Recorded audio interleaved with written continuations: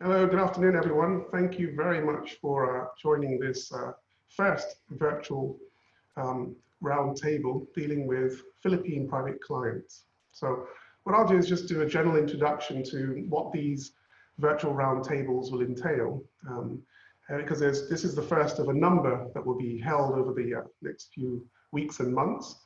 Um, the virtual roundtables are really just to bring together practitioners in the region to look at pressing issues that are, from a private client's perspective, issues that their clients are looking at and being worried about in these anxious times with the COVID-19 pandemic still raging and the possibility that we may have a second wave occur later on in the year. So the idea is to try and help practitioners, professionals within the wealth management industry to look at areas that perhaps we didn't look at before when creating, let's say, private wealth structures or looking at investment structures. So the idea behind this is to bring together a sort of group of professionals from different countries within the region. The current one obviously is the Philippines, but we're also going to be looking at other countries within the region. So today we're going to have the first virtual roundtable dealing with Philippine high net worth families and individuals. And then later on in June, at the beginning of June, we're also going to be looking at the Indonesia private client market and looking at how we can determine the robustness of private wealth structures from an Indonesian perspective.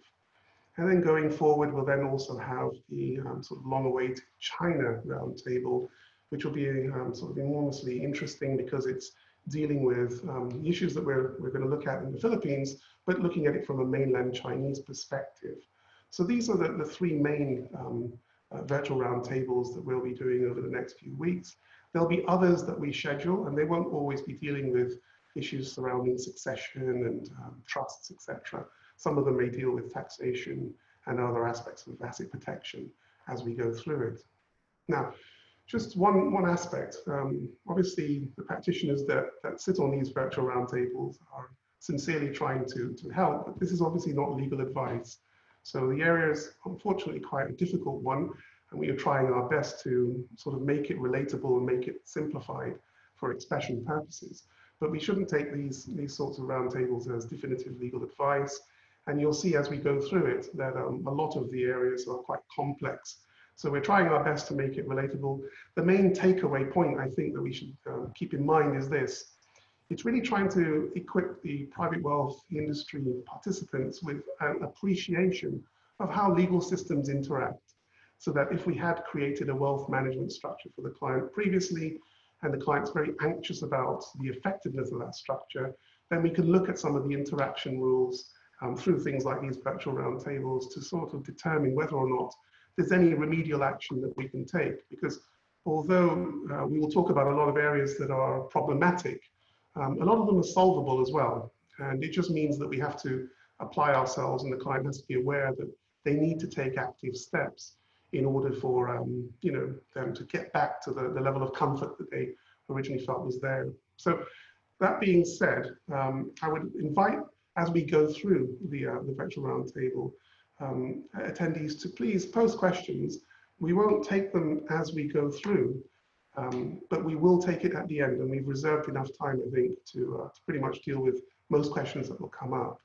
If we run out of time, then of course we will provide contact details for all of the panelists, and then therefore you can contact them separately to deal with your query going forward.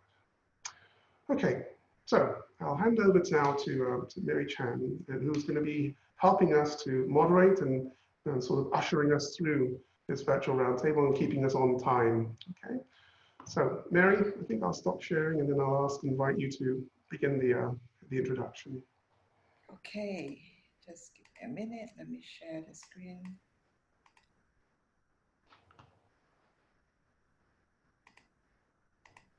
Right. So, yeah, a very good afternoon to everyone and welcome. Sorry, yeah, there we go. Right, virtual roundtable discussion. My name is Mary from Vistra Trust Singapore, and I'll be your moderator today. Our panelists today are of no strangers, I believe, to everyone of us here in the private client space. Our first panelist, Joshua Gilbert, partner at PJS Law Firm. Joshua is based in Manila, and his field of practice are in private clients, conflicts of resolutions, and energy litigation. Our next panelist is Zach Lucas, whom you all just met, partner with Makati Denning. Zach advises on many areas of international, private, and regulatory law. We will also be joined by John Shoemaker, partner at Butler Snow. And John obviously has many years of experience in US tax and regulatory multi-jurisdiction compliance issue. Last but not least, we have Scott. Scott is a country head, a Philippines country head from Henley and Partners. So our panelists will be providing 3 insights on 3 case studies, focusing on 3 key topics on divorce, succession, and community property rules. I will be providing a brief background on each of these cases, and the panelists will be giving their expert opinion on key questions directed to them.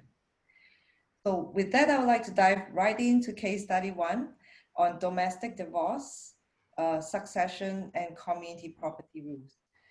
So let's look at this case study. So in this case study, Rosa is married to James, and both are domiciled as citizens in the Philippines. James holds 70% of a Philippine local trading company, land building, as well as financial assets.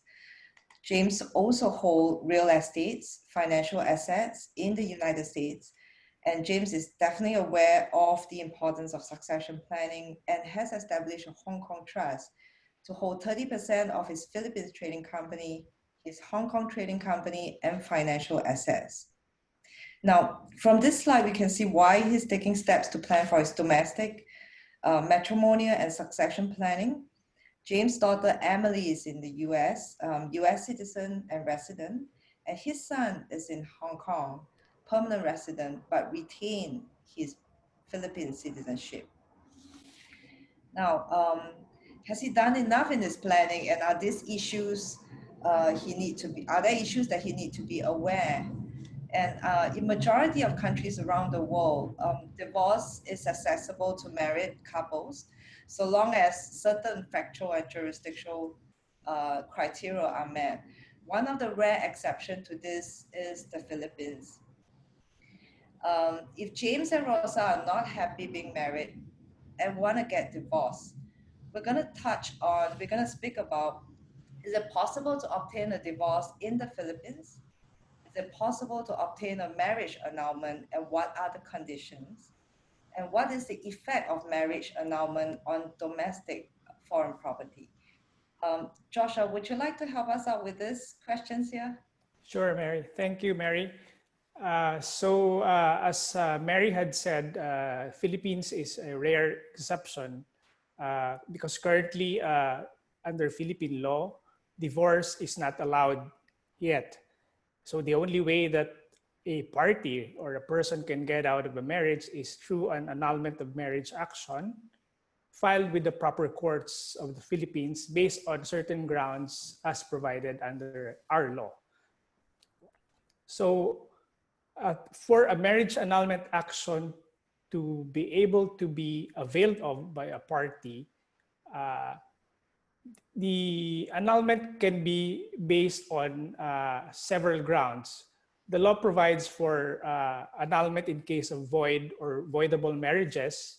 So these are instances where there would be defects in the essential and or the formal requisites of a marriage.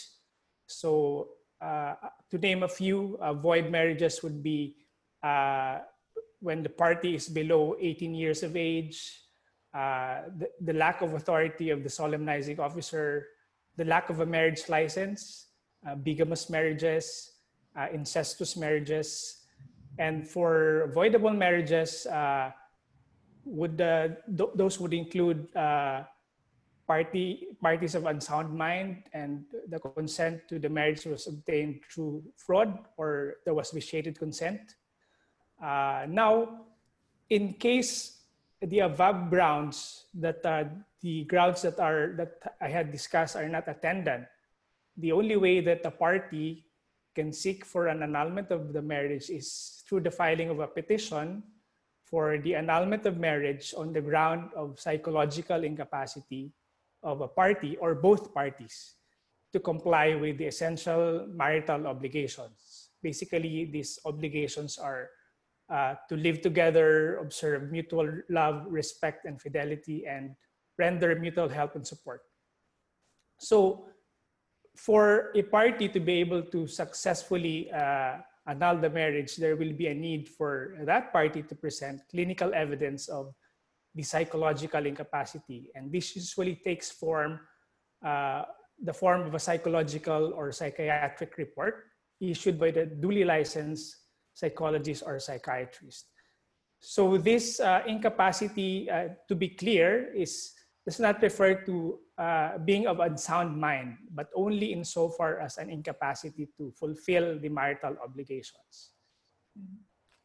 So to go to the third question, the effect of the marriage annulment on the properties of James, a decision annulling a marriage basically has the effect of liquidating, partitioning, and distributing the properties of the spouses in accordance with whatever property regime governed their marriage. And of course, it also includes custody, support of children, and delivery of the presumptive legitimes. So this is basically the effect of a decree of annulment under Philippine law. And Josh, just on that, when it comes to foreign assets that the couple had, is it right that, let's say, Rosa would seek to apply some of the property regime to external assets? She could try and do that as if it were a bona fide community property regime. Yes, the property includes all properties, whether situated in the Philippines or abroad. Right. I mean, we're going to get to this later on community property, but I think that's a crucial point, that even if you have a marriage annulment in the Philippines, it can still give rise to legal rights with respect to foreign assets on the effectively annulled parties. When it comes to domestic succession matters, I think the law is obviously very different between common law and civil law jurisdiction. Now, we will look at if James passed intestate and the distribution of his domestic assets. How will Philippine succession law apply? And is the surviving spouse, Rosa in this case, entitled to an automatic forced heir share of the estate? And other children, Emily and the son, who are not staying in the Philippines, entitled to automatic forced heir shares of the estates in the Philippines? I think this question is obviously to Joshua. Can you help? Mary. Yes. Okay. So as we can see in the diagram, James is a Filipino citizen.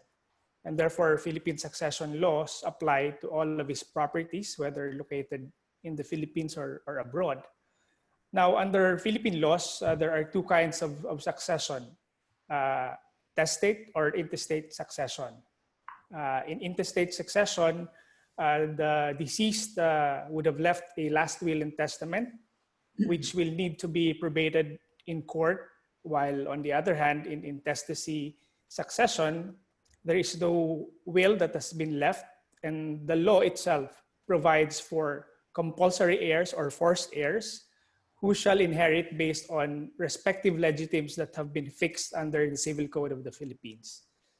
So to go to the next question, whether the surviving spouses and the children, the surviving spouse and the children are entitled to automatic forced heir shares, as had been briefly introduced by Mary, Philippines is a civil law jurisdiction, and under Philippine succession laws, Rosa and the two children are compulsory heirs or forced heirs of James, and therefore entitled to legitimes. Now, maybe it's good to illustrate this through an example. So if James left a will, one half of the estate goes to the two children and Rosa. And Rosa shall be entitled to the same share that the two children will get. The remaining portion is what you call the free portion, which can be bequeathed by James by will to whomever he pleases. So in this case, 25% goes to Emily, 25% goes to Arnold, 25% goes to Rosa, the surviving spouse, and 25% is the free portion bequeathable by will by James. Now, on the other hand, if James died without a will, the whole estate of James will be divided equally among Rosa, Emily, and Arnold, with each of them getting 1/3 each portion as their respective legitimes. Right. Okay. And that would apply to the, just as looking at it, so as we go forward, the way in which the forced heir regime will apply, it doesn't make any distinction between movable assets like the bank account and investments and the land, because James owned land in the Philippines. So that would also be split in the same proportions that you mentioned. Yes, all properties will be split equally, whether it's real property or personal property, intangible property, those will be split equally between the heirs. Right, and then in the case of Emily, because although she's a child, she's also a US citizen, so she's no longer a Philippine citizen. With respect to the land, can she also share effectively a third or a quarter, depending on the circumstances? Yes, well, under an intestacy scenario, meaning if James died without a will, yeah. Emily can definitely own the land, because that is an exception for foreigners owning land here in the Philippines. Right, and that's because James was, her father was a Philippine citizen. Is that right? Yes, that's correct. Right, okay. I think I have one question for Joshua. And then, does it make a difference if Emily is illegitimate children? Oh yes, Mary. Thank you for that question. That is an interesting question.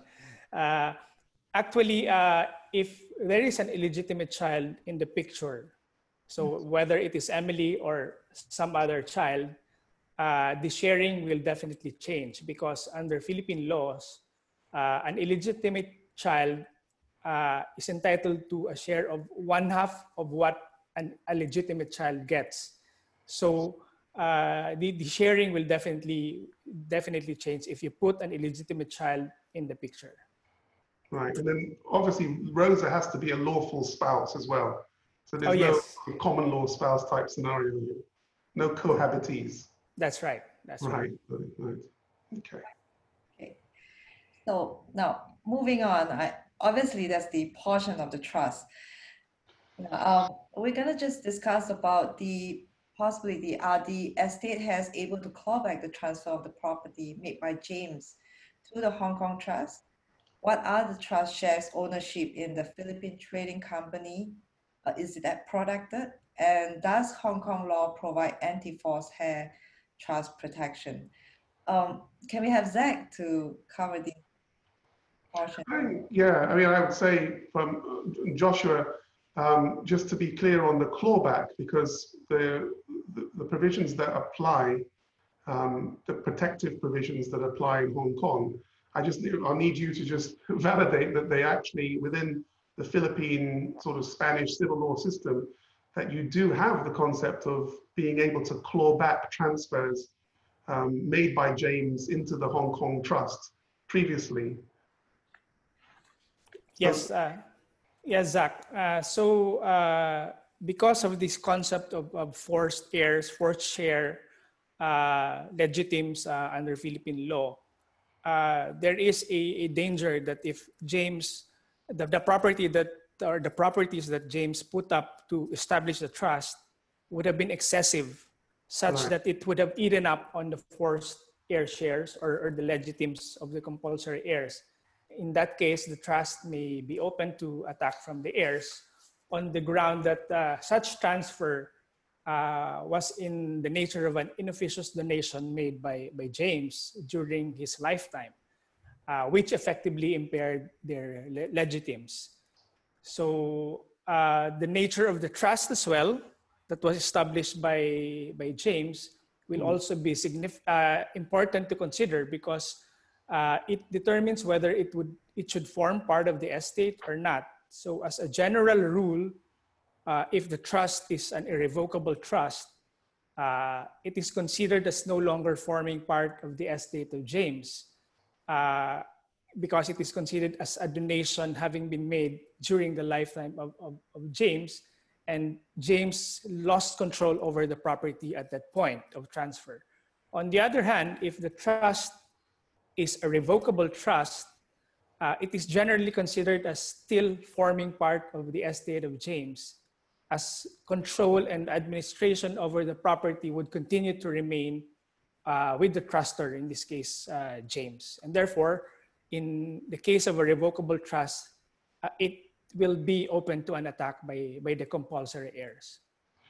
Yeah, and just to be clear on that, Josh, is it the case that what we're looking at is, in this simplified version, basically James has 25% of his estate to give away in our example here. And what we're going to do is we're going to tally up all of the gifts made plus the value of estate to work out whether or not he breached that 25% limit. Is that what we're doing when we're working out the basis of a clawback? Yes, that's correct. So it is good for James to carefully look at the percentages when doing the transfers of the properties to be sure that it does not breach the legitimes of the heirs and stays within the 25% bequeathable by will or the free portion that is entitled to. Right. Just the aspect on the trust, owning the Philippine Cytist trading company shares, is it the case on a clawback that we can go directly to the Philippine court to enforce directly on that company, or would we have to round trip through effectively the Hong Kong courts? Well, I think in this scenario, the trust having been established in Hong Kong, the presumption would be the trust is governed by Hong Kong laws. So it would probably be the case that any action against the trust would need to be instituted in Hong Kong, and a court of jurisdiction in Hong Kong would issue a decision with respect to the clawback claim. And if ever that decision comes out, then that decision should be brought here in the Philippines to be recognized and enforced through the filing of a proper petition in court. Right, right. I think the difficulty, just getting to Mary's question to me, the difficulty is that Hong Kong, through its amendment to its Trustee Act, has provided protections against forced heirship claims. So provided the conditions are met within Hong Kong for validly constituting or having capacity to create Hong Kong Trust, certainly that will be the case with respect to the trading company. Would have to look at the transfer of shares of the trading company in the Philippines and the capacity to do that. Then Hong Kong would not recognize the forced heir claims against the trust. So what could happen is you'd have effectively a judgment in the Philippines seeking to enforce those clawback rights, which wouldn't be necessarily recognized in Hong Kong because of that protection that they've instituted. And it's the same in Singapore as well, although the Singapore conditions for it are a little bit more involved than the Hong Kong equivalent. So I think in the round, if there's a frustration in Hong Kong because they're not recognizing the forced heir rights, which is probably likely the case, then the question would then rebound, what about direct enforcement against the company and sort of judicial order forcibly transferring the 30% shares to the heirs if it was breaching the clawback provisions, and whether or not that's possible if there's been no joy in Hong Kong trying to get this through normal channels. Yeah, I think, Zach, that there are also considerations. I mean, other than the Hong Kong trust assets, so James actually do have assets within the US Yeah. that also have to take into consideration.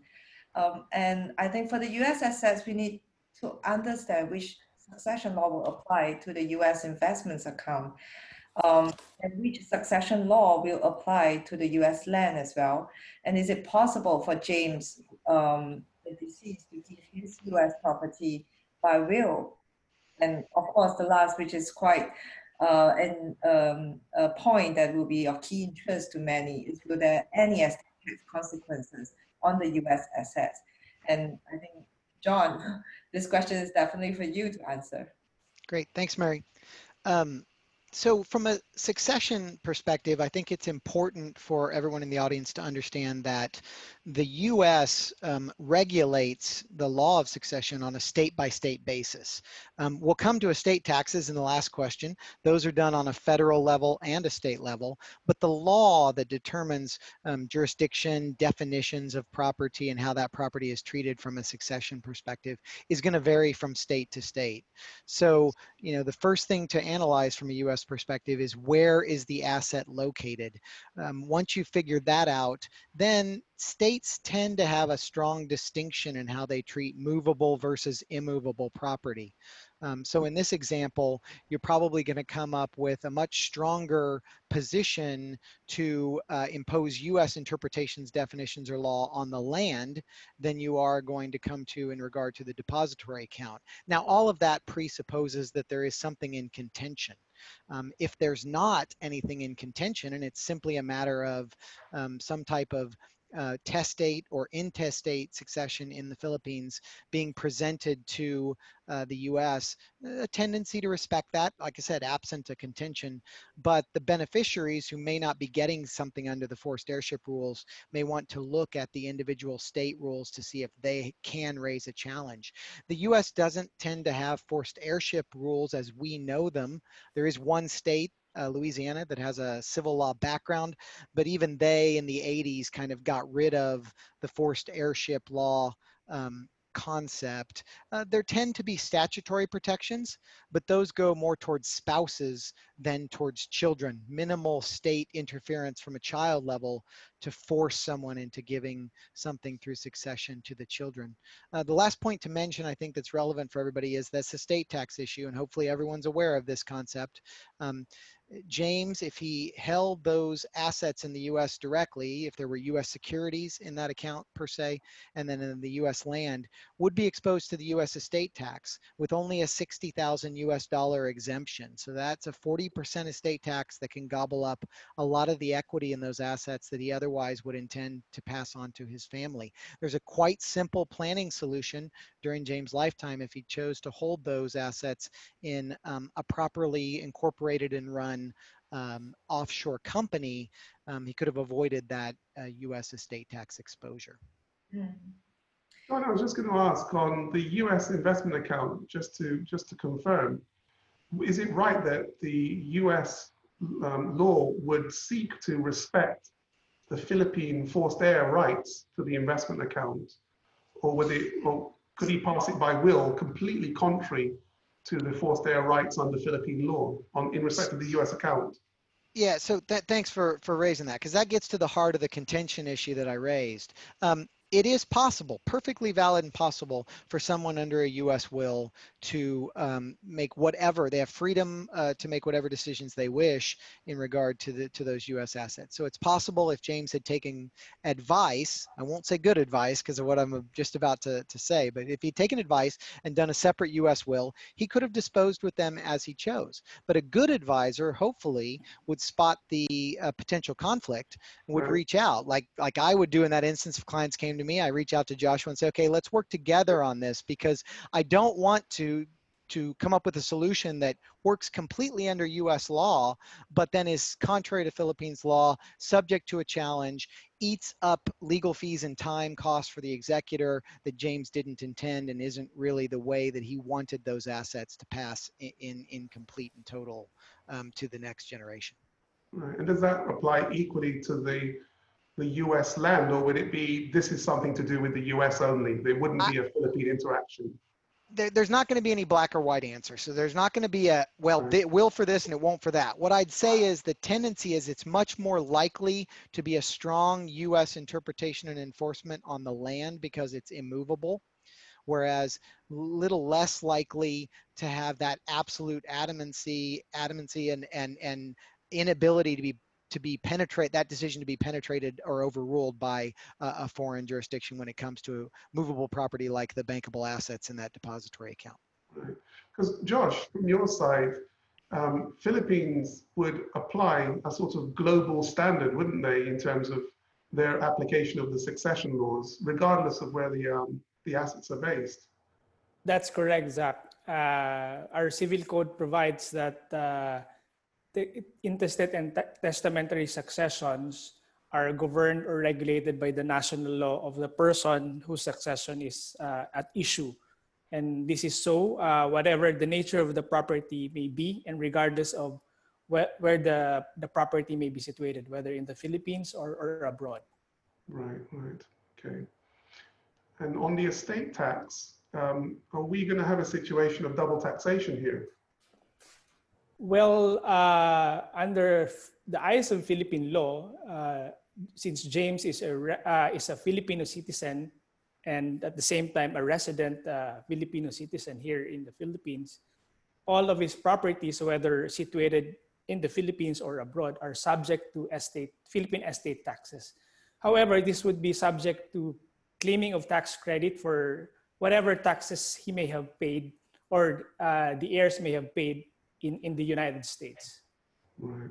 But I'm not sure whether US has the same crediting privilege. Probably John can jump in on that. Sure. Presently not. The US has a very limited amount of jurisdictions that it has that credit agreement in place. So in this situation, it would be full payment of US tax and then a credit in the offshore jurisdiction. Right.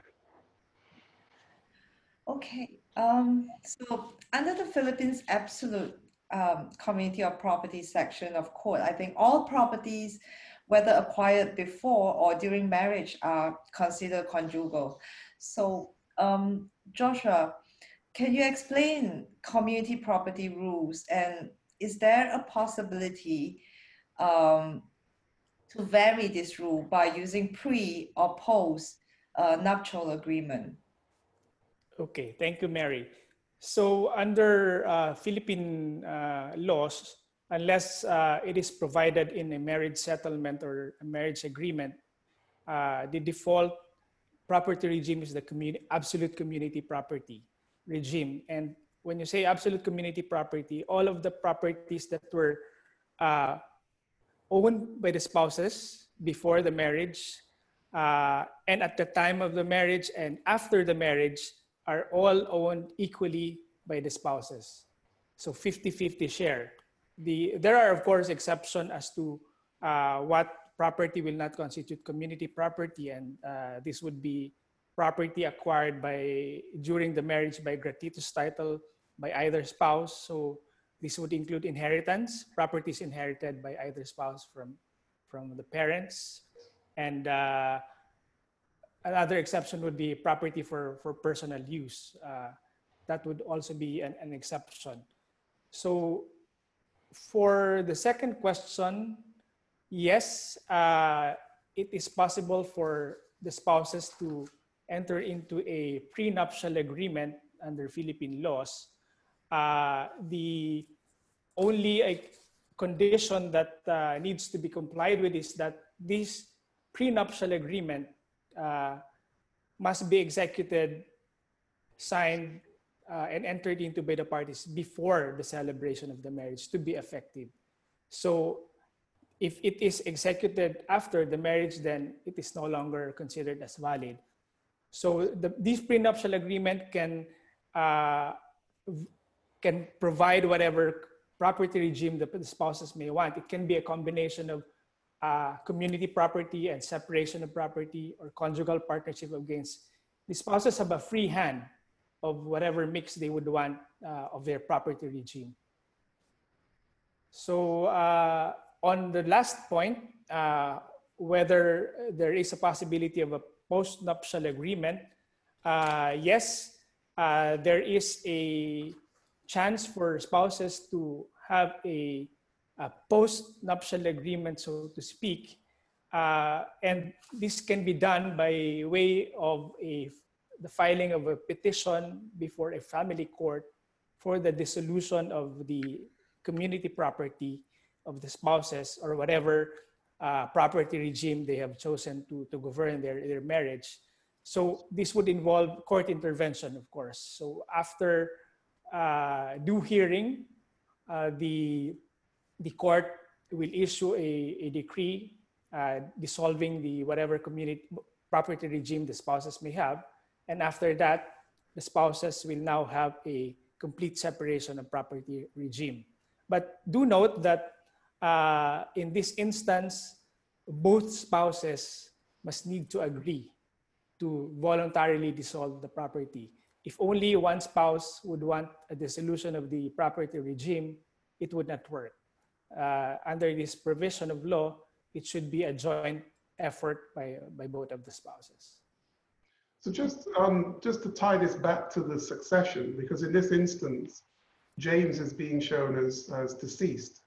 So what we're saying is, absent the nuptial arrangements, effectively Rosa should have 50% of the estate, and it's only the 50% held by James that is then fragmented across the heirs in the percentages. So if there's no will, then it's effectively a third share each to Arnold, Emily, and Rosa. Is that correct, Joshua? Yes, that's correct. So upon the demise of James, automatically Rosa gets 50% of the whole estate of James. And only the 50% would be split up between the children and Rosa. Right. Okay. Well, so on the community property, in terms of the Philippine trading company shares, is it possible to make a community property claims against the Hong Kong Trust that is holding the 30% of the trading company shares? And what about the trust shareholdings in obviously the Philippine company we spoke about? And does Hong Kong have anti-community property law protection on Philippine assets? Josh, would you like to share with us if that's something that we can look at in terms of the Hong Kong Trust holding the assets? Yes, thank you, Mary.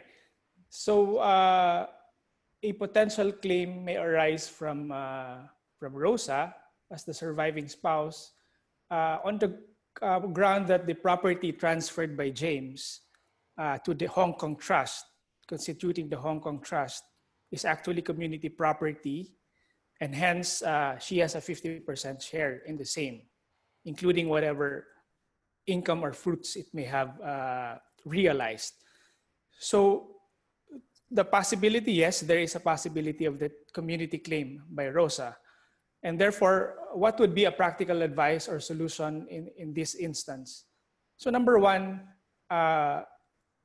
must ensure that the property used to establish the trust is either an exclusive property of that particular spouse. Mm-hmm. And therefore, meaning exclusive property, he or she has a free hand over that property. Whatever he or she wants to do with that, he is free to do so. So number two, if you're not confident, or if you know that it's not your exclusive property, then get the consent of the other spouse. Right. I think from the Hong Kong perspective on anti-community property laws, I think haven't seen any jurisdictions that try to block this. So if we look at the ordinary sort of trust protections in places like the Cayman Islands, BVI, Jersey, Guernsey, etc. And of course, Hong Kong in this case, a community property claim is effectively matrimonial property. So it's not an inheritance-based claim. It's basically saying that that particular asset was owned jointly. And it's the courts recognizing that you can own through the sort of matrimonial domicile assets jointly in the jurisdiction. So it's a fairly old law that that these are not subject to the protections that would usually be applied on marriage breakdown and sort of the divorce courts sort of award of ancillary relief. These are separate. These are proprietary rights by virtue of the marriage being recognized.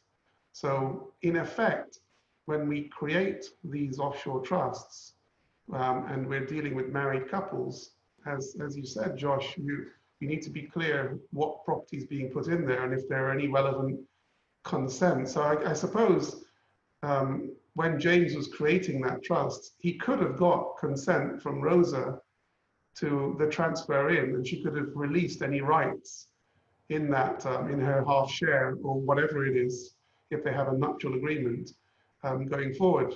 Is that right, Joshua? Yes, that's correct. And when she does that consent, are we doing that in front of notaries, or are we doing it in a court, or is it just between the parties that they do that? What's the procedure? Well, it is best to have a written document, and a written and a notarized document as well. The reason being, a notarized document would bind third parties and not only the parties to the agreement. So it's practical for that waiver or consent to be contained in a written and notarized document. And it's not for consideration, it's not a contract, it's just a sort of gratuitous waiver, is that right? Yes, yes. Right, right. And should the parties have separate legal representation when they do this? Definitely, yes. I would definitely advise that they have separate legal representation. So what about the case where we already have a Hong Kong trust and we've had it for years, 10 years, let's say, and none of this was gone through when it was set up. And of course, there is a community claim in there somewhere. How do we deal with that now? So how can we, I mean, it's a delicate subject to broach anyway. I can imagine it being a fairly difficult one, right? But how do we get that waiver now? Can we do it anytime? Well, the ideal point, Zach, would be at the point of transfer of the property to the trust. Yeah. So other than that, I don't imagine having another opportune time to get that waiver of consent.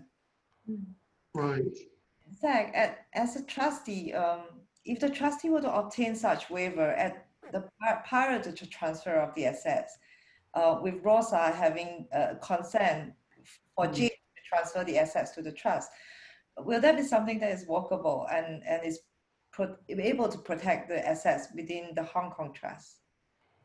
Yeah, because the origination of this claim is going to be through the matrimonial domicile in the Philippines. And if we're following Philippine law, because that's the law that applies to the marriage, that's where it was celebrated, then that ought to be, because it will originate, if there's an attack, it will originate from the Philippines. But if it's not being recognized in the Philippines as a matrimonial right, then I think we'll be okay on a defense in Hong Kong. It's just, the worrying thing is there may be a number of trusts out there that have this, where there is a community element embedded in the trust's property. And we're going to find it difficult to try and remediate that now by trying to come to some arrangement. I think that's the unfortunate bit here. But Joshua, is it possible that we just, the parties just go through the procedure of waiver, even though it happened years ago, and take their chances? I mean, what can they do practically to try and solve this problem? Yeah, in that scenario, Zach, I think what can be done would be a sort of a ratification by Rosa of the act of James transferring the property many, many years ago. Right. So that can also be done, I think. Right, right. Okay, very good. Okay. Now, so coming to the US assets portion. Now, John, is it possible to make a Philippine community property claim against the US investment account, and as well as the property claim against the US land? Yeah. Yes, thanks, Mary. So the answer is yes, it is possible, but I think what the question really is getting at is how likely is it to succeed?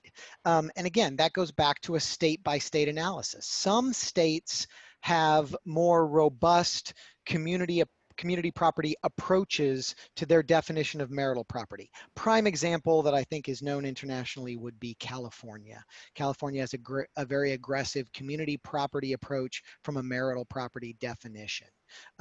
Other states, maybe in the center of the country, like say an Oklahoma or a Kansas or Nebraska, might have far less robust marital property definitions from a community property assumption perspective. So yes, it's possible. The likelihood is going to vary from state to state, and really reiterates what I raised in the first case study, that whenever you're dealing with US assets, it pays to plan ahead of time. Don't make an assumption about how your succession is going to work or the potential divorce, even under a prenup and a postnup. Don't make an assumption about how those are going to be treated. Talk to US counsel, identify which state is going to have potential jurisdiction, see if those rules in that state are amenable to a challenge, and then maybe plan around that so that you don't get an unintended consequence of what you were trying to do when distributing that property upon your passing. Right.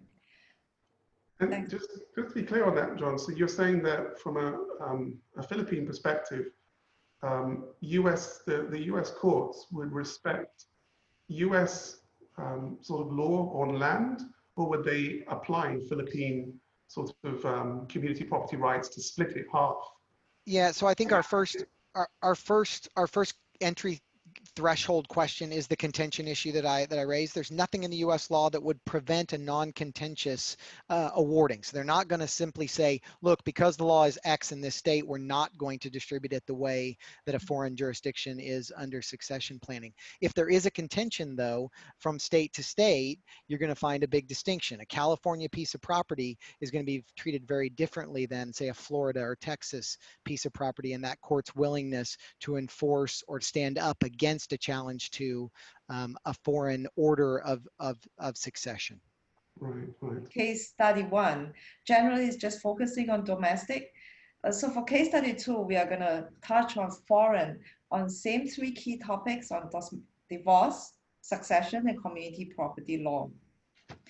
Now, for this case study, Nelson, who is married with Eleanor, and they have children, a daughter, Angel, and 3 of them are United States permanent resident, but they kept their citizenship, Philippine citizen. They have another son, Justin, who remains in the Philippines and didn't follow them to the US. And Nelson kept his trading company in the Philippines active. At the same time, he also set up a Philippine trust now, which actually purely holds financial assets. He also actually set up a Singapore trust and a Hong Kong trust, holding offshore assets and purely financial assets as well. Now, if you're going to move on to foreign divorce, now if Nelson and Eleanor were to divorce, and just for clarity, their marriage is in the US. Now, so the divorce will be in the US. So maybe for this,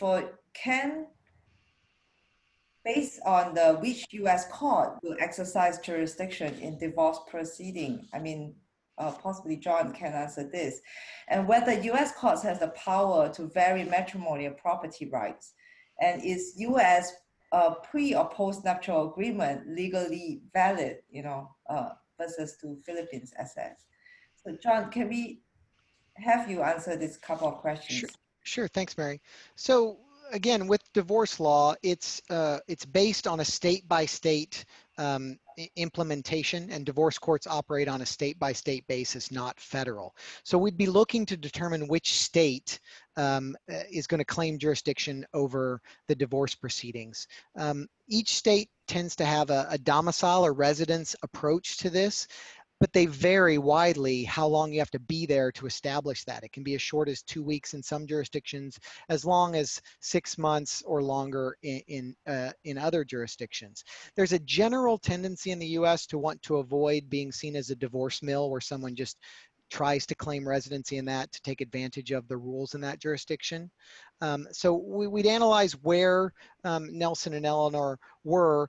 if this is often the case with dual citizens or expatriates, if they're not living in the US in a particular state, the tendency, the US from a citizenship federal perspective, you're always domiciled if you're a US citizen in the US, regardless of where you're living.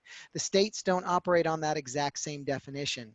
Most likely outcome is we look at the last place the last state they lived in the US to try to grab a jurisdiction for that if they're living outside when the divorce starts.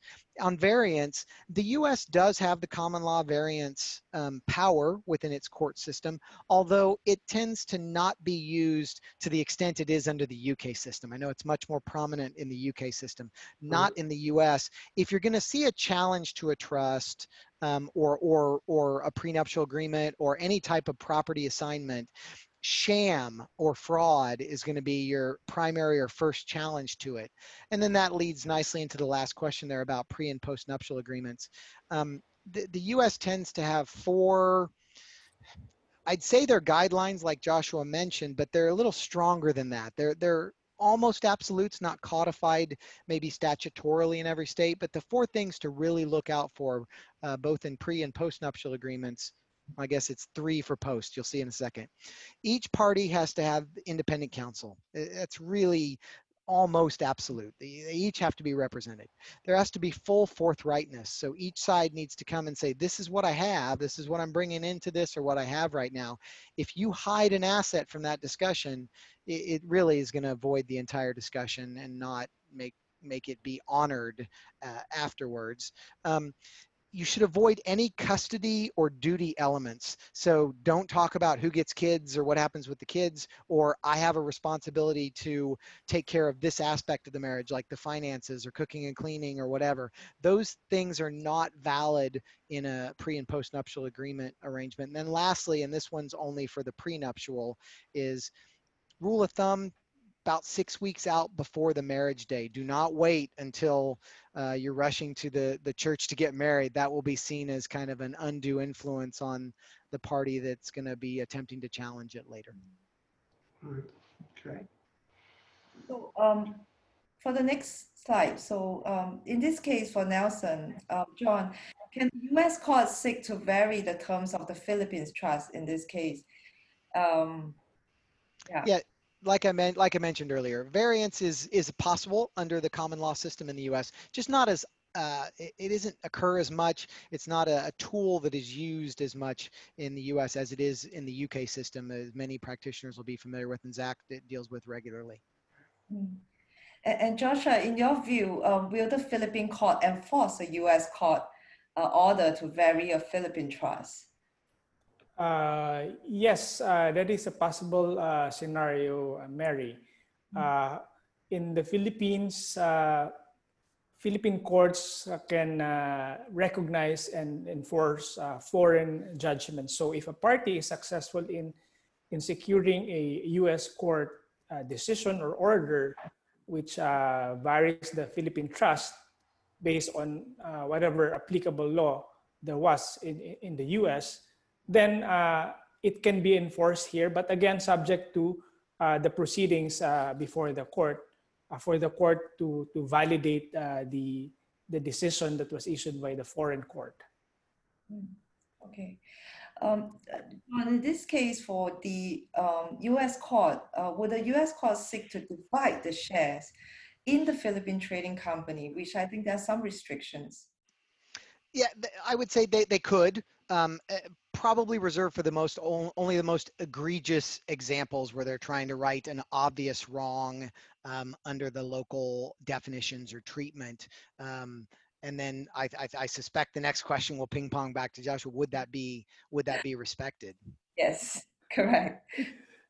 Yeah, so for Joshua, I think we will go back to the Philippine court if it will enforce the U.S. order to divide the ownership of the Philippine companies.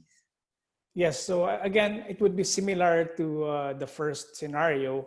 A Philippine court will be open to recognizing and enforcing a U.S. court order or decree, subject, however, to the proper proceedings for the interested party to prove that the decree or the order secured from a foreign court meets certain standards for it to be recognized and enforced in the Philippines. Okay. Now, whether the U.S. court can seek to vary terms of Singapore Hong Kong Trust, and whether Singapore and Hong Kong law provide relevant firewall protections. I think, Zach, what's your comments on these two questions? Yeah, I think probably John will say that the US court would probably look at the case of having some authority to vary the trust, probably not going to be as active as the UK courts have tried to be in the past on these things. From a firewall protection, no, we don't have in Singapore and Hong Kong specific firewall protections, sort of modernized firewall protections that you would find in some of the other international financial centers. Singapore is very much aligned with the sort of UK, New Zealand, Australian sort of approach of being sort of a jurisdiction that doesn't have all of the array of protections that are springing up. So what would happen in Singapore, it'd be a very unusual circumstance because generally you're looking at money judgments being recognized. In this case, you're looking at a variation order. So I think it would be a matter of comity between the jurisdictions as to whether or not a Singapore or Hong Kong court would want to help and assist a US court in its matrimonial sort of regime environment and its enforcement in seeking to vary a trust. But there's no frontline protections in either jurisdiction dealing with what they call personal relationship protections, and one of which is the marriage or the consequences of a dissolution of marriage. So no firewall, but you would still have to get through on the basis that there's not going to be an automatic recognition of a money judgment order here because there's no money involved as such. It's a variation request. But yeah, it would be an area that would have to be falling on Singapore courts and Hong Kong courts, looking at the US and seeking to help them out in this instance. So the more egregious the status of the divorce, if Nelson is hiding assets and being quite difficult in the US proceedings, let's say, then generally common law courts will look unfavorably at a divorcing spouse trying to do that. And that's been the case in some of the Jersey judgments, that they don't want to help someone who's actively trying to frustrate another jurisdiction's court's attempt to, reconcile the parties and make a clean break. Let's look at the foreign succession after covering the divorce issues. For foreign succession issues and consideration for Nelson's and his family is possibly what we're going to look at here. Now, for this slide, we're going to look at a couple of questions, like which succession law will apply to Nelson US property. Nelson has a dual citizenship here, if we notice, both Philippines as well as the US. Will Eleanor, Angel, and Justin be entitled to fixed foreheadship shares in the US estate? And can Nelson, the deceased, leave his US estate by will? John, can you help us out with these three questions? Sure. So similar to what we've already kind of covered, succession law in the US covered on a state-by-state basis. When it comes to immovable property like the land, very likely that the state law would govern that succession in the absence of some type of testamentary document, like a foreign will. On the immovable property, maybe less likely, but still a possibility in the absence of some type of foreign document that's presented. As far as the heirs, as I mentioned, no forced heirship in the US, although from a statutory perspective, spouses tend to be the ones who do get protected when there is a law, not children.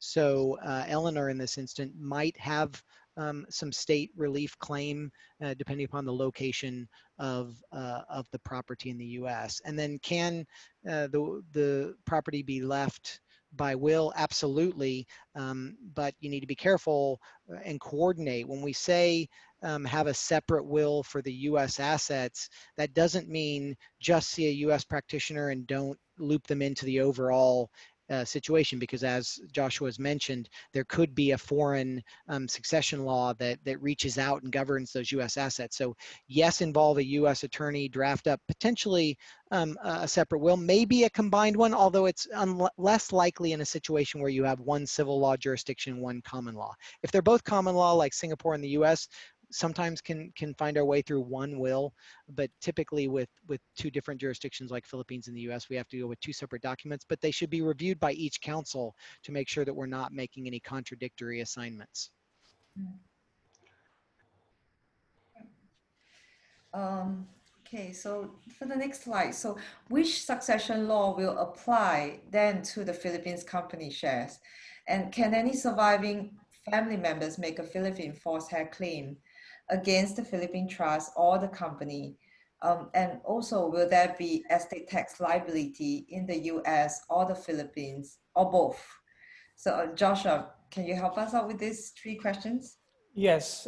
So for the succession law, in the eyes of Philippine law, Nelson continues to be a Philippine citizen, having acquired dual citizenship. So in the eyes of Philippine law, Philippine succession law still governs him. And that succession law will apply as well to the Philippine company shares. So having said that, any family member or a forced heir or a compulsory heir of Nelson can stake that claim against the Philippine trust or the Philippine company shares on the basis that they are if a compulsory or forced heir and are entitled to legitimes under Philippine Civil Code. And the estate liability, the tax. Yeah, for the last. Yes, for the estate and tax liability, the answer for that would be Nelson in this case, since he is still considered as a Philippine citizen under Philippine law. So he will be liable for estate tax for all of his properties, whether located here in the Philippines or abroad. Right. Yeah, and let me chime in from a U.S. perspective there. As a citizen, as I mentioned, U.S. citizens are considered to be domiciled in the U.S. regardless of where in the world they're living. So he would be subject to the U.S. estate tax on his worldwide holdings, not just the U.S. Assets. However, U.S. persons who are U.S. domiciled for estate tax purposes get a much higher exemption amount, currently 11.8 million. So you would look at the total assets that he held at his death. If they were less than 11.8 million, there wouldn't be a U.S. estate tax exposure. If it's more than 11.8 million, there would be, and then there wouldn't be a credit for the taxes paid in Philippines. So what we talked about earlier, you would pay the U.S. tax first, and then I think Joshua can confirm there would be a credit in the Philippines, and so you wouldn't end up with a double payment situation, but you got to sequence it correctly. Yes, that's correct, John. So definitely that procedure would work best for the heirs. For them to pay the estate taxes first in the US and then claim that as a credit under Philippine estate tax law. Okay. So can the surviving family members actually make forced heir claim against the Singapore and the Hong Kong trust under the Philippine law? And what anti-forced heir protections are provided under the Singapore and Hong Kong law? Maybe we can have Joshua answering the first questions in terms of the Philippine law. Yes, so I think we've touched on this briefly during the first portion of the webinar. So as I said, Philippines being a civil law jurisdiction, we have the concept of forced heir and legitim forced share. So the surviving heirs of Nelson can definitely make that claim, claiming that the Hong Kong trusts, the properties under the Hong Kong trust actually form part of the estate of Nelson, and which should be included in the distribution of the estate among the heirs. Yeah, I think they're probably not going to be successful. The trusts, the assets are held in the jurisdictions, so in Hong Kong and Singapore, their respective liquidity is held in the very same jurisdictions that have the anti-forced air protections. So I think even if they were to launch those claims, they wouldn't be successful, and the local courts wouldn't recognize their rights to effectively claw back out of the trusts those particular assets. Now, just a recap, I think for case study 1, we were looking at domestic. And for case study 2, we are looking purely into foreign assets. And lastly, for this foreign aspects, we are looking into the community property law. Now, let's look at the foreign community property rules. Does Eleanor actually has the same community property rights as a US person? Now, how would the US community property rules apply? And is it possible to enter into a pre and post nuptial agreement to vary community property rights? And can US community property rights enforce against the trust and property in the Philippines? So, John. Yeah, so we touched on these concepts earlier. I think the very important things to keep in mind are, which state definitions might apply, and understand that states have widely varying definitions of marital property. So Texas would have a narrow definition that would not include as much property automatically into community property as, say, the community property approach in California, a much broader definition. So the answers here, yes, US community property rules could very well apply depending upon when the marriage occurred, where they were living when Nelson passed away, and where the property is located. A pre or post-nuptial agreement could impact that if it were executed properly and it hit those 4 triggers that I mentioned earlier. And then enforcement, absolutely. It comes down to Hague Convention treatment and particular treaties in place to respect judicial proceedings in the offshore jurisdiction. Well, and we have one more question. So, can the U.S. community rights be enforced against the Singapore and the Hong Kong Trust? Zach, would you like to take this? Yeah, same issue again. These would be characterized as proprietary rights, so they wouldn't be arising on succession.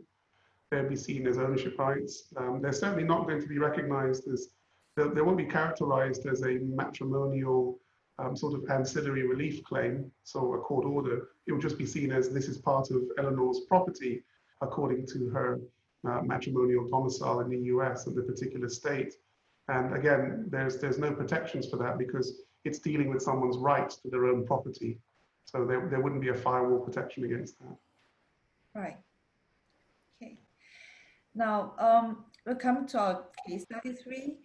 Now, for case study 3, we are going to look at the immigration aspects for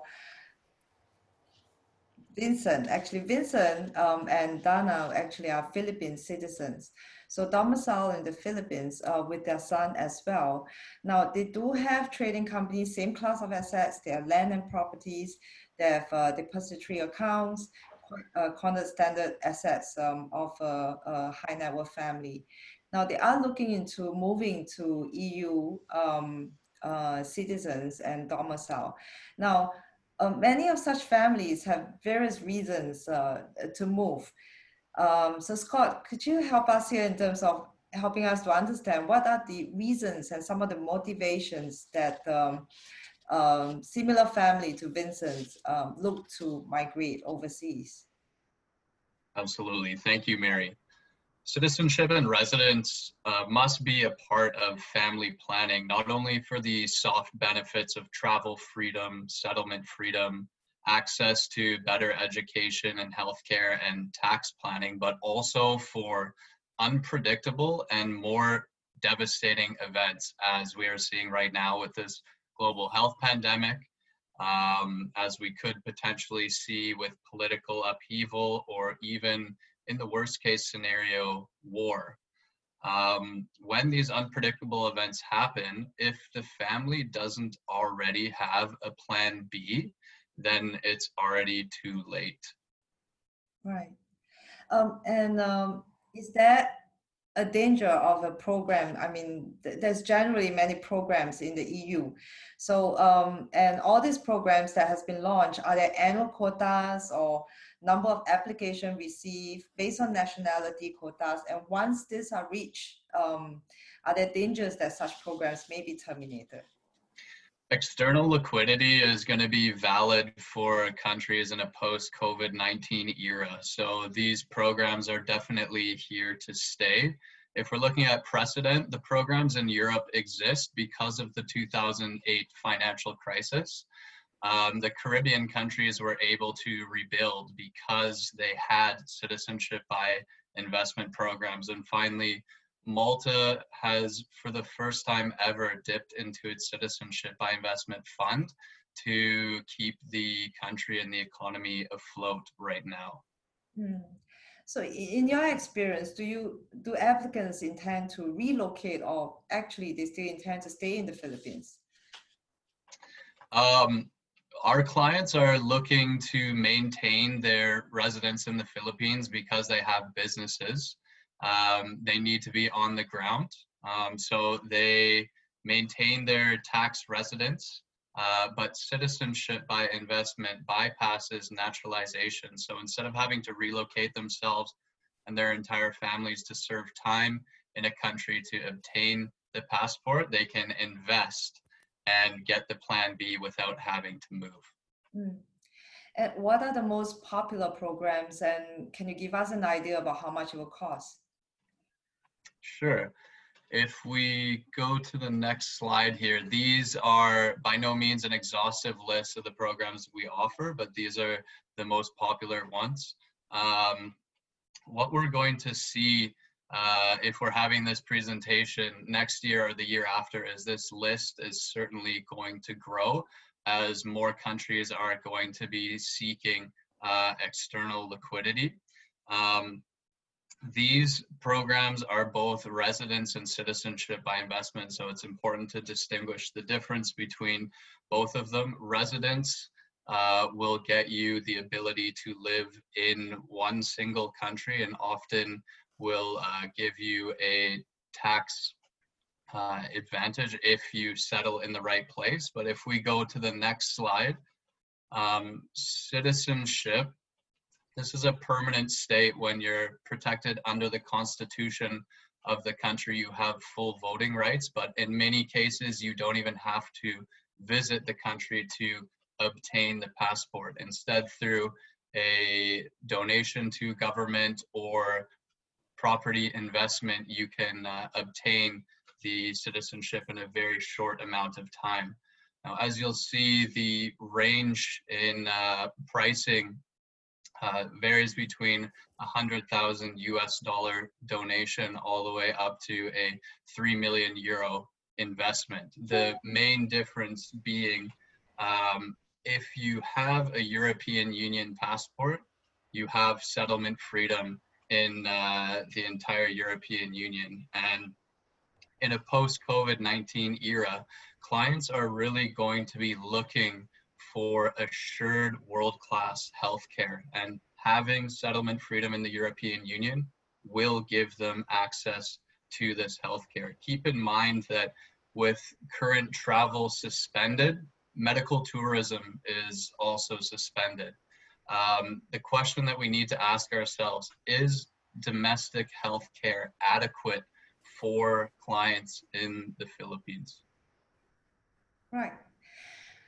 Thank you, Scott. And I think with that, we have come to the end of our roundtable session. Thank you so much to our panelists for the insightful sharing of your expert opinion. Now, we would like to open up for our Q&A session. Maybe Zach, you can take the lead over to you. Yeah, I think we can all open up the Q&As that have been clicking through during the roundtable. I can go perhaps to the top one. I think we probably answered this during the roundtable, which is, can I have clarification again on the forced heirship, that the wife will get 50% due to community property law upon demise at the beginning, because Joshua mentioned that the wife will get 1/3 of the share, with the other 2/3 split going to the kids in the absence of a will. how would the community property rule apply with a will and without a will? So I think this is the question that I think we answered, which was, how do you work out what's the free estate subject to forced heir and what's the community estate? And I think, Josh, wasn't it correct that we were splitting first and then sub-splitting afterwards, right? That's correct. So what happens at that point of that, you divide the estate into two. So 50% automatically goes to the surviving spouse. So what will be divided and subject of the division among the heirs would just be the 50%. Right, right. Okay. And then there's a further question. Are the forced heirship rules enforceable in the Philippines by non-Philippine citizens? Presumably this is a person who has property in the Philippines. They're not a Philippine citizen, but will they be, so they're from another nationality, will they be subjected to the same forced heir rules with respect to their Philippine situs property? So I think that's for you, Josh, I think. So this is a case where you've got a foreign national owning property in the Philippines. Okay, so because you are a foreign national, so your own succession laws should apply. And therefore, if your jurisdiction does not have a forced heirship regime, then the forced heirship rules in the Philippines should not apply. Now, twisting this a bit, if you are a foreign citizen who happens to be a compulsory heir or a forced heir of a Philippine citizen, then you can definitely make a forced heir claim under Philippine law. Right, right. You know that we get these odd situations where you have a non-Philippine national, but a Philippine domiciliary, and the Philippines will go, oh, we're going to look to your nationality jurisdiction, and then the jurisdiction of nationality will look to your domicile, and it brings it back to the Philippines. So you've got a non-Philippine citizen owning Philippine property, but domiciled in the Philippines. So the Philippines looks at the nationality country, and that country says, no, succession law is where he's domiciled. Does that happen in practice in the Philippines? They would accept the succession law coming back? Well, yes, for as long as the parties are able to prove that the foreign courts have actually thrown back the issue to the Philippine courts. Right, okay. I think we got one for John. I am a US citizen and considering marrying a Philippine citizen. We would get married in the US and reside in the USA, but not decide on which state. Would a US prenup agreement be enough to honor the same agreement under Philippine law? So a bit of yes, I think it's for Joshua, and I suspect we'll be in a good position because of those slightly more onerous rules that I outlined, but I'll leave it to Joshua to kind of address that. Okay, they would be getting married in the US, right? Okay, and residing in the USA. Yeah. So a US prenup executed in the United States, in this case, would, I think, be honored by Philippine courts, subject, of course, to proof of the law applicable. So this should be okay. Yes. Okay.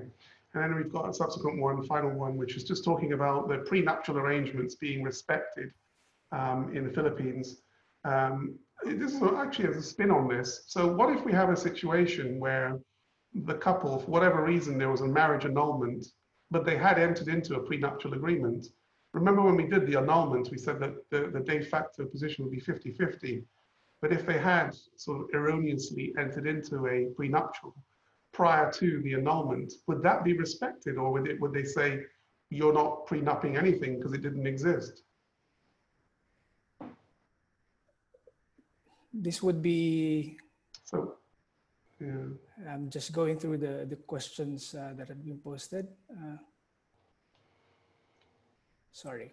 So this is where I'm just, so I'm extrapolating on that question on the prenup to be recognized and saying, what if the case where we have an annulment, but prior to the annulment, we actually had a prenup trying to govern how the assets will be divided, is it usual to have a provision in the prenup that says, in the event of annulment, this is how we hold?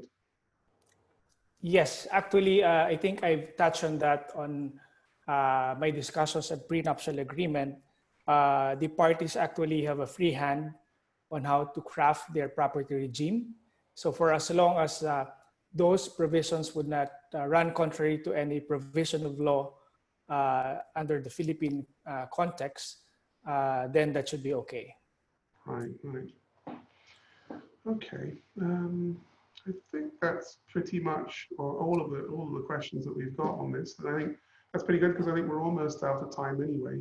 Any last thoughts from anyone on the panel on this? Just running through. I mean, I got a question for Scott, just on, we've got this European Commission who've been agitating about the sale of EU citizenship. And they tend not to like it because they see that, all the relevant member states are not involved in conferring the European Union citizenship when places like Malta, Cyprus, Bulgaria, etc. sell these passports. What's been the progress on that line of argument that without having EU unified rules on this, that these programs may be subject to some cancellation down the road? I understand what you said about the COVID-19, but there's also that broad sentiment from the EU Commission that they don't like EU citizenship being sold without the whole union being involved on who it's being sold to because of the rights to roam around. Yeah, so what's your thoughts on that, Scott? There was actually a thorough investigation by the European Commission into these citizenship programs last year. And the report that came out showed exactly what we knew all along. And of course, we know this very well because we design these programs. The checks and balances in place, the amount of KYC and due diligence that any individual has to go through to obtain European citizenship is staggering. They're very detailed, and it's very unlikely that a bad apple would get through the net. Also, it's every European country's sovereign right to have one of these programs. And because of the need for liquidity, as I said before, we're going to see more European countries coming out with either residence or citizenship programs. Right, right. Okay, a couple more, just a couple on the ending here. For assets injected into an irrevocable offshore trust, is there a gift tax element with respect to the Philippine set law? So under Philippine law, would an inter vivos transfer attract lifetime tax? Yes. This, as I think I have discussed during the course of the webinar, any transfer of property to the trust would be considered as a donation inter vivos during the lifetime of the settlor or the trustor. And under Philippine law, that is subject to a donors or gift tax of 6%, a flat rate of 6%. Right, right.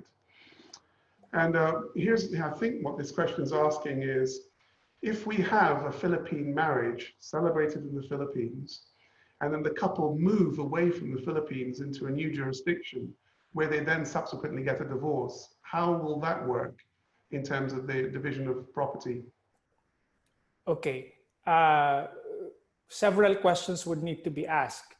At the point of divorce, were they still Filipino citizens? If they were, it will not be recognized as valid here in the Philippines. However, if they secured the divorce decree at a point where they were already a naturalized citizen of that foreign country, then a divorce decree that is issued in their favor may be recognized here in the Philippines. So the rule here is, as long as it's valid there, valid here in the Philippines. Right. Well, the key thing is you've got to give up your citizenship if you're going to try and achieve that, right? That's correct. Okay. All right. Well, I think that's pretty much it for the questions side. A couple more questions, but I'm sure if there's any more, please, you're going to get, if you wish, copies of the recording as well as the contact details for all of us. I'd encourage any attendees who wish to follow up, please do. And I'm sure everyone will be quite happy to answer your questions as long as they're not too technical in nature and don't result in legal advice. Okay. So thanks very much, everyone, for attending and lending your time and listening to us. Hope you found this useful. And yeah, look forward to you guys attending on subsequent virtual roundtables. Thanks very much. Thank you. Thanks, Thanks, everyone. Thanks, everyone. Okay, bye-bye Have a now. nice day. Keep safe. Thank you.